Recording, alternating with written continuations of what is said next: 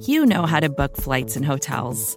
All you're missing is a tool to help you plan that unbelievable travel experience. That's why you need Viator. Book guided tours, excursions, and more in one place. There are over 300,000 travel experiences to choose from, so you can find something for everyone. And Viator offers free cancellation and 24/7 customer support for worry-free travel. Download the Viator app now and use code Viator10 for 10% off your first booking in the app. Find travel experiences for you. Do more with Viator.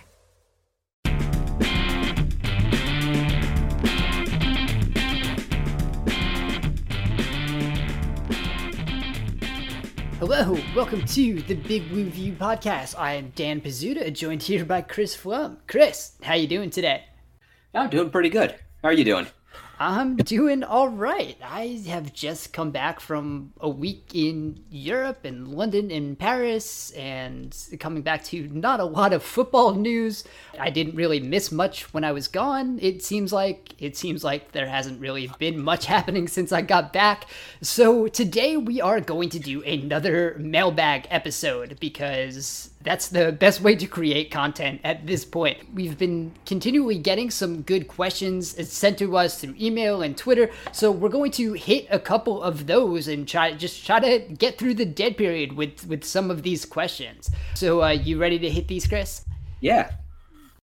All right, so our first one is from Doug Mullen. His question is, James Bettcher's system is referenced as much as Hogmolly's OBJ and Getty's plan on Big Blue View. I know he had 2 very solid years out of 3 in Arizona, not sure what changed in 2017. He's now from a football powerhouse in college. He was only a linebacker coach in Arizona before he was the DC. It seems like the Giants are putting a ton of faith in a guy without a whole lot to back it up yet. I'm certainly hoping for the best, but wondering if Bettcher will actually earn all this faith being put in him and his vaunted system. So I understand where this question is coming from. First of all, let me correct you. He had 3 very solid years in Arizona. All 3 of them were as defensive coordinator. In 2015, they were 3rd in defensive DVOA. In 2016, they were 3rd in defensive DVOA. In 2017, they were 4th in defensive DVOA. So that was 3 top 4 defenses by defensive DVOA. So I think one of the things that moves it over, and the Giants, of course, were 24th in defensive DVOA last year. And I think one of the things we can see, and we hear a lot of people talk about how you can't build something in a year, and a lot of times that's been talked about the offense and the offensive system and rebuilding the offensive line, but that was mostly true on defense, and we brought this up a lot of the times in our game review episodes, where the offense just schematically wasn't working, but defense, it was a lot of personnel. It was, Curtis Riley being the free safety on almost 100% of the snaps. It was bad coverage by linebackers. It was corners not always playing up to how they should have played. So I think a lot of that came into personnel. And when you look at what's going on this year, a lot of that personnel on the defensive side has been revamped. There's 2 new safeties, one that's actually going to be a good free safety in Antoine Bethea, someone who has experience in Bettcher's system. A lot of young cornerbacks. It's going to be a mix and match in a lot of the edge rush, and that's something Bettcher is going to be able to, I think, get the most out of. And if you go back to last week when we talked to Mark Schofield and about some of the differing looks you can have with that type of personnel, yeah, I think it took a little bit for the Giants to fit the personnel that Bettcher can best use. Yeah, definitely. Personally, I think he has already earned that faith here. I really like what he does in his defense. I like how he mixes and matches personnel sets, how he changes up looks, how he disguises his coverages. He goes to great lengths to try to disguise where pressure is going to come from when he does send extra pressure, which compared to how he called a defense in Arizona, he didn't blitz nearly as much as we expected him to. But hopefully that will actually, that almost has to change this year, not just because of how much the Giants invested in the secondary, but because of how little they have in their front seven when it comes to proven pass rushers.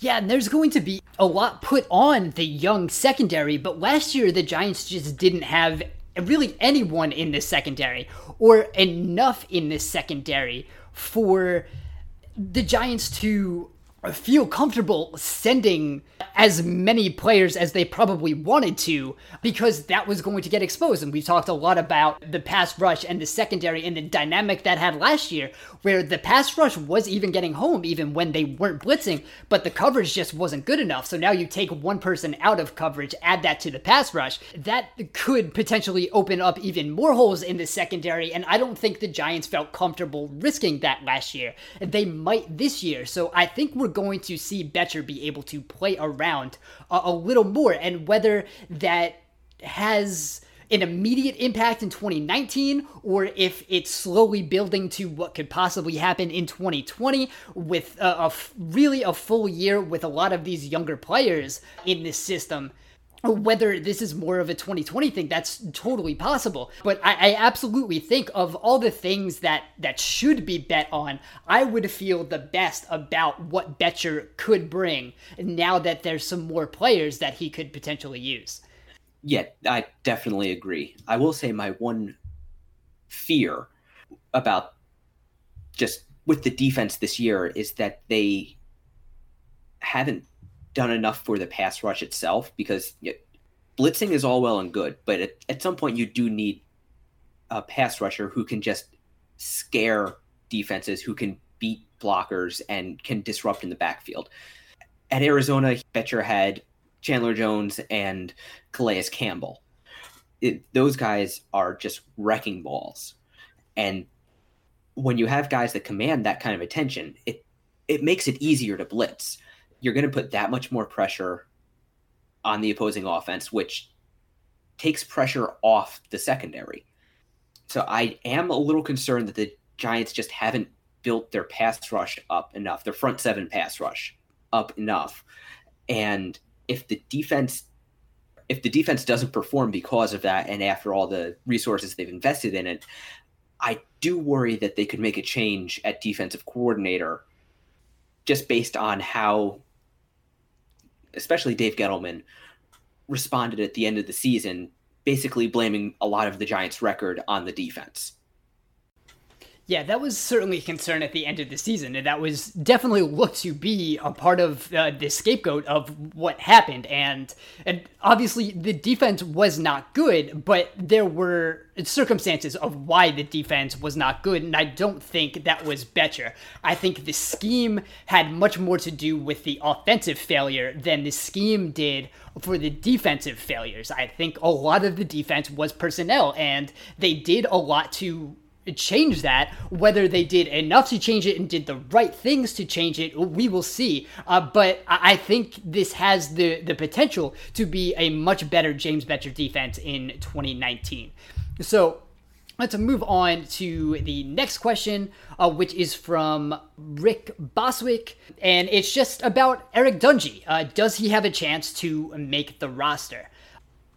I think we mentioned him in our last mailbag when we were asked who is the undrafted free agent with a good shot of making the roster. I brought off Dungey just because of the amount of effort the Giants made to bring him in. He got a personal call from Pat Shurmur, and sometimes, when you're just kind of picking between two guys, that's something that matters.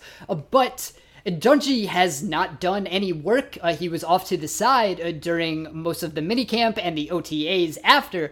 So I would say he's a little behind. He does have the possibility of, contributing as maybe a backup quarterback. I know they want to move him to tight end. So there's, of course, the Taysom Hill role that's going to be brought up with him. Whether that's actually an effective role to have on a football team or not is debatable. Maybe it's better when you're taking a quarterback like Eli Manning off the field rather than taking a quarterback like Drew Brees off the field like the Saints were last year. So it's debatable, but I think right now he's probably a little behind the eight ball just because he hasn't been on the practice field for the past couple of organized practices. I think more than anything, Dungey is intriguing right now just because quarterback tight end is a little bit of a weird designation for a player. I think he definitely intrigues the Giants. His ability to make plays, because he was a very good playmaker at Syracuse. Yeah, he was actually the school's all-time leader in 300-yard passing games, but he is probably not an NFL caliber passer. So I'm not sure he would make the team just as a backup quarterback like, say, Kyle Lauletta did last year, or Ryan Nassib did in years past. But I think maybe as a gadget player, I think that does at least intrigue the Giants. And it would be interesting to see if they have any packages for him that we might get to see in preseason or in training camp. Yeah, that's probably going to be what really tips off what they're expecting of him and what they have him. If there are packages, maybe on, say, third down, maybe in the red zone. This is something we talked about way back with the possibility of the Giants drafting Lamar Jackson. They could start getting him on the field in the red zone. We brought that up with Kyler Murray even this past offseason. That's a place where that can work. You have a dynamic quarterback like that who can shift. The problem is if you keep the actual quarterback on the field, and if in this case, if that's Eli Manning, obviously if you put Eli Manning out wide, you're basically saying don't pay attention to this because Eli Manning is not running any routes like into the end zone. Although, just as an aside, before Eli retires, I want to see that. I want to see him make a reception just once, because I feel like it would actually be an effective play, because no DB in the NFL would be able to believe his eyes that Eli Manning was running a route and catching a ball. Well, they'd probably have a lot of time to adjust their eyes because that route would not be run very quickly. But yeah, so we'll see. I think training camp is probably going to be the big factor there. If there's some packages for Dungy that's getting him on the field and he's not just, a number 4 tight end, if they want to get him the ball either with some draws or things like that, or just some play action passes, some options, that's possible. If they're making the effort to get him packages, then yeah, he has a pretty good chance to make the team. If they don't, and they're just going to kind of put him off to the side, then no, he probably is not a better quarterback than, Alex Tanney or Lauletta, and he's not going to be a better tight end than, say, Scott Simonson or even CJ Conrad, who we didn't bring up on the last show, who we probably should have, as an undrafted free agent who has the chance to make the team. Yeah, I believe I saw that Conrad actually got snaps with the starters in the last round of OTAs. Now, part of that probably has to do with Evan Ingram having to deal with a hamstring ding, and just it's OTAs. But still, that's a player to watch. Yeah, absolutely. And if they're going to go with the tight end option, I think if someone like CJ Conrad is actually showing he has the ability to play the tight end at least a level high enough to make the roster, that will also severely cut down on Dungy's chances of making the team.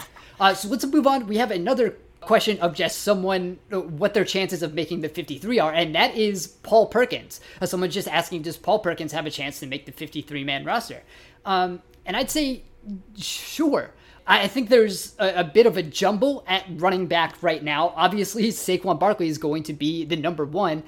And then you wonder what's going to be behind him. Obviously, Wayne Gallman did a decent job there last year. The Giants went and got Rod Smith, the former Cowboy, who is just a large man. He's like 6'3", 245. I actually like Rod Smith a lot. I always thought the Cowboys probably should have used him a little more. So I could see maybe Rod Smith making the roster, and maybe instead of Elijah Penny as a fullback, and you have maybe Rod Smith who can play that dual role and also be more effective when handed the ball. I know I did not enjoy when Elijah Penny was getting handoffs last year, especially when they were on like second down. There were a couple times the Giants did that, and he's just not a runner. So maybe if you can get in someone like Rod Smith, who has the ability to run and block as a bigger running back, you can have that. And then you kind of open it up after that. So maybe the Giants could have 4 running backs on the roster if you have Barkley, Smith, Gallman, and Perkins. And remember, Perkins was not bad. I think a lot of people have been talking about how the offensive line has been ruining the offense like last year. But Paul Perkins, when he was going in 2017, like he was getting hit 8 yards behind the line of scrimmage too. So I don't think he was as bad as some Giants fans now like have the memory of him being. I know I think the end of the 2016 season, the one game he got the start against Washington, he had a really good game. I think he has that potential. He has the ability to catch the ball. I think he has a pretty good jump step that allows missed tackles. So I think he has a chance to make the roster. I think it depends on how they want to shape that running back room and whether they want more players like Perkins or so, or if they want to get, Penny and Smith there, then Perkins probably isn't going to make the roster. Yeah. I've been a fan of Paul Perkins for a while, so I really hope he makes the roster. Just for me, he's a lot of fun to watch. The people who listen to this podcast back during our draft prep know that two of the things I value most highly at the running back position are vision and contact balance. And Paul Perkins has both of those. He's got plenty of both of those.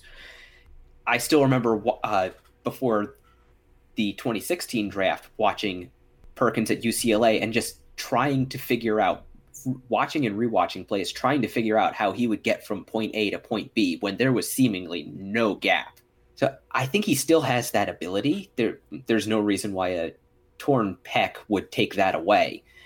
And that's also an ability that Saquon Barkley shares. And that was really the reason for a lot of his success last year. That, and of course, his ability to just be an explosive athlete in space, which neither Perkins nor Gallman share, but just that ability to make defenders miss and give themselves a chance to make something happen.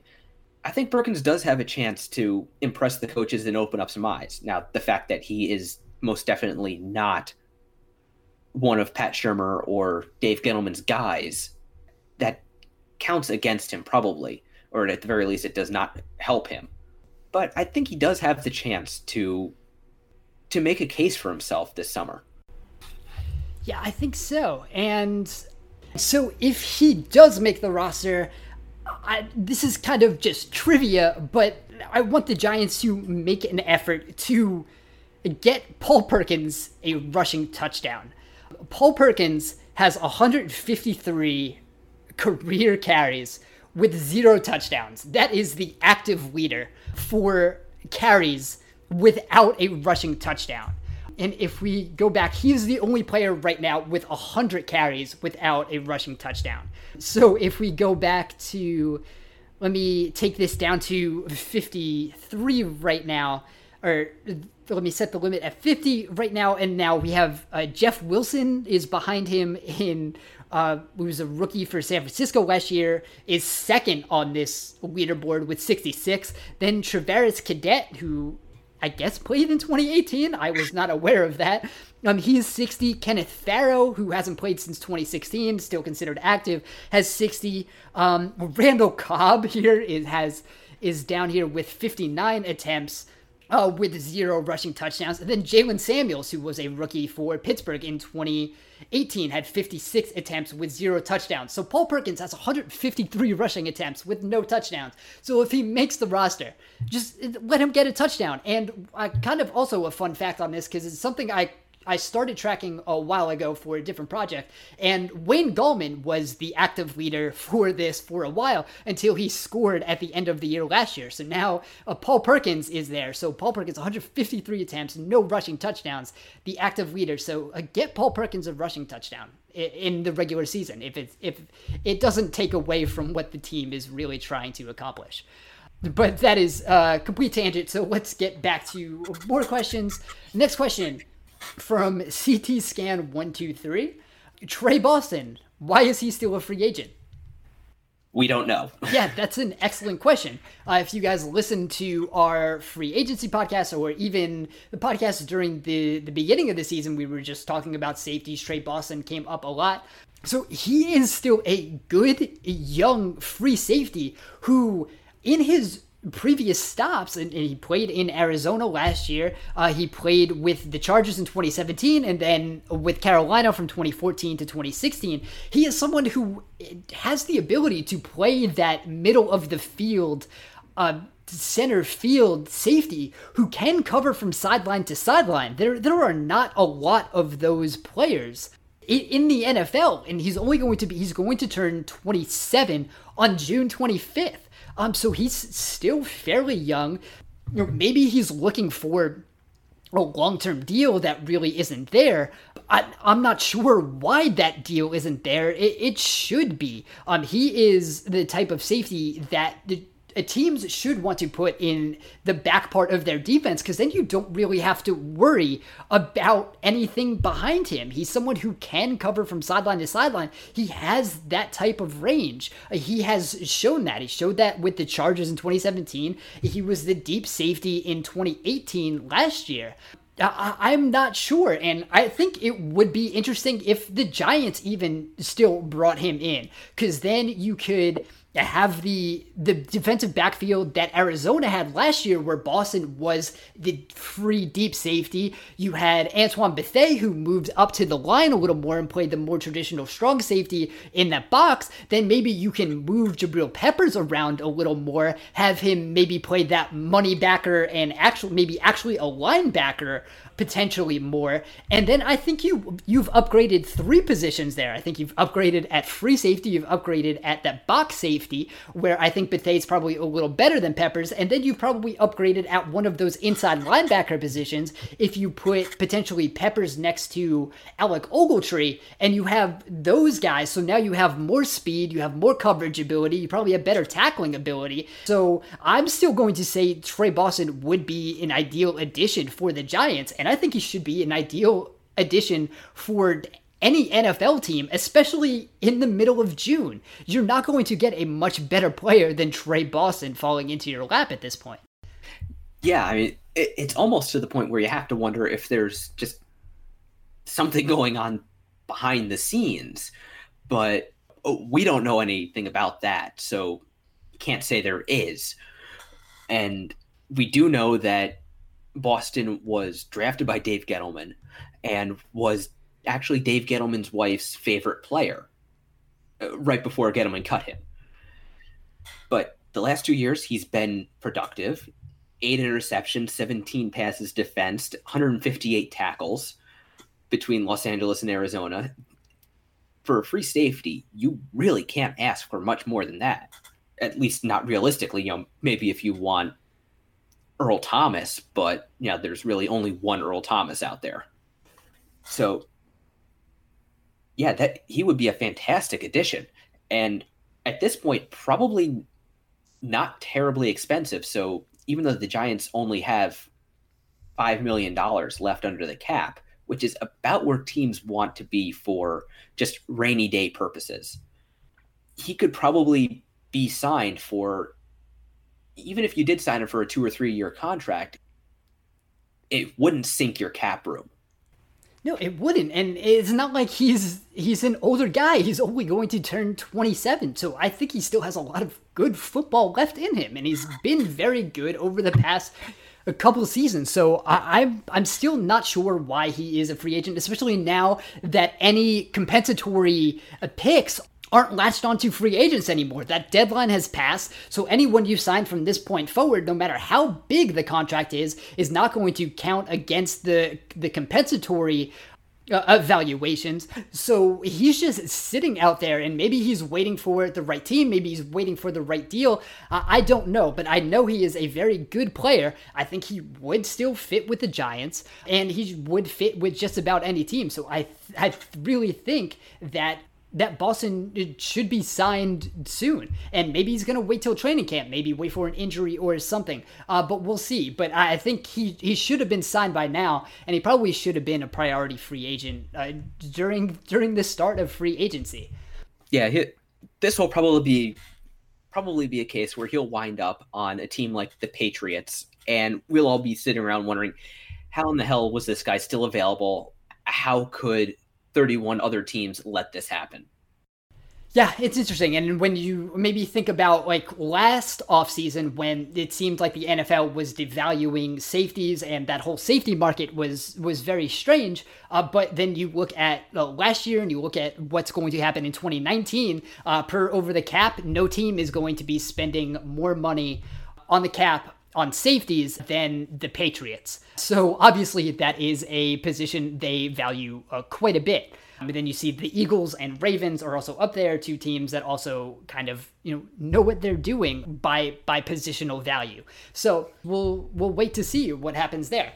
So we have one last question, and this is from Gene Kramer. And this is there any stat of how much of Odell Beckham Jr.'s production came in garbage time? So this is, I'm going to admit, a weird question to ask, but I think when I looked into it, it became a very interesting answer. So I looked up just production in the fourth quarter when teams were down by 10 or more points. The Giants found themselves in that position quite a bit last year. Maybe surprisingly, maybe not, Saquon Barkley led all NFL players in targets in that situation. He had 26 targets in the fourth quarter with the Giants down by 10 or more points. He had, per Sports Info Solutions, negative 6.2 expected points added and a positive play percentage of 50%. So Odell Beckham then was 11th with 19 targets, 11.4 expected points added, and a 63% positive play percentage. So that would say Odell Beckham did have a decent amount of production when the Giants were down. But when you're throwing, the defense now knows you're throwing. For him to still be good there is a good thing. I don't think that reflects poorly on Odell Beckham that he performed. And it was only 19 targets. He had 126 targets last year. So it's not like half of his production was coming in garbage time. That's just not true. This is a very small amount, and he was still very good. And then you go down the list there. 20th in targets was Evan Ingram with 15 and negative 0.4 expected points added, 40% positive play rate. And 22nd in targets was Sterling Shepard, also with 15, a negative 1 EPA with a positive play rate of 46%. So you see 4 Giants in the top 22. So they were passing very often when down, which is what teams do. It's where a lot of their passing attempts came from, mostly because they were running early in the game and they were forced to pass late. But for Odell Beckham to have production there, I don't think reflects poorly on him. I think that reflects really well on him. And the fact that Saquon Barkley had the most targets and such a poor EPA kind of shows that the Giants were still doing a very inefficient type of offense, even trying to catch up in the fourth quarter. And that is something that probably needs to change going forward. Yeah, and I'll just say, going back a couple years, back into the McAdoo era, it did seem like the Giants tended to forget that Odell existed at the end of games, especially the end of close games. Yeah, that game where he hit the fan with his helmet against Washington, that was at the end of a game in which the Giants were driving to win and never looked his way. So it's kind of amazing to me that they could forget about a player who is actually that effective in those situations. And even missing 4 games, that he would only have 19 targets in those situations last year.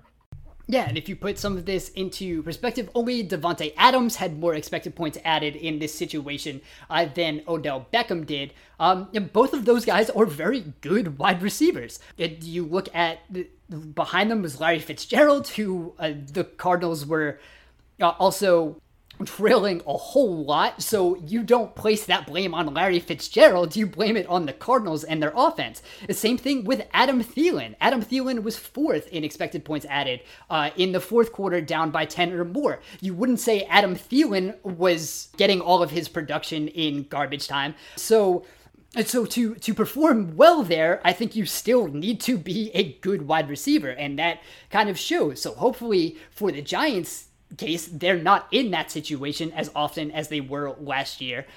And hopefully, if they are, they find a way to be more productive than continually doing the dump offs to Saquon Barkley, which they clearly did while he led the league in targets in that situation. So you would like to see maybe a little more creativity as the Giants are trying to catch up in the fourth quarter. And again, if things go as planned, they're not going to have to be in the fourth quarter down by 10 or more as often as they were. But if that is the case, hopefully they change it up just a little bit.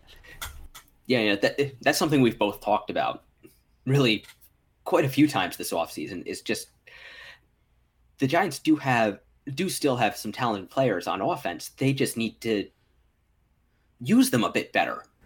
Yeah, and we'll see how that goes. We have now training camp in a couple of weeks. The Giants just released their training camp schedule. It's going to start at the end of July, so we have about a month until that happens. We'll see what it looks like there, but also last year we saw a lot of cool things in training camp. We saw Saquon Barkley being moved around the formation. We saw Evan Ingram being used really well, and then it got to the regular season and that didn't really happen. So hopefully for the Giants, if it gets shown in training camp this year, it's going to translate to the regular season. And that's the hope, and that everything is just kind of going to come together. And if that's the case, then the Giants should probably be a slightly better offense than they were last year. So that is our last question. We're going to end this episode here.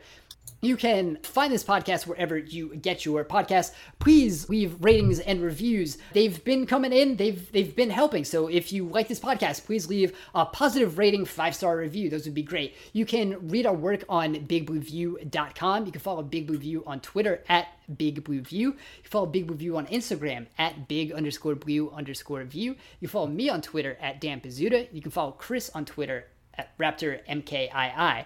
Thank you guys for listening, and we will talk to you again soon.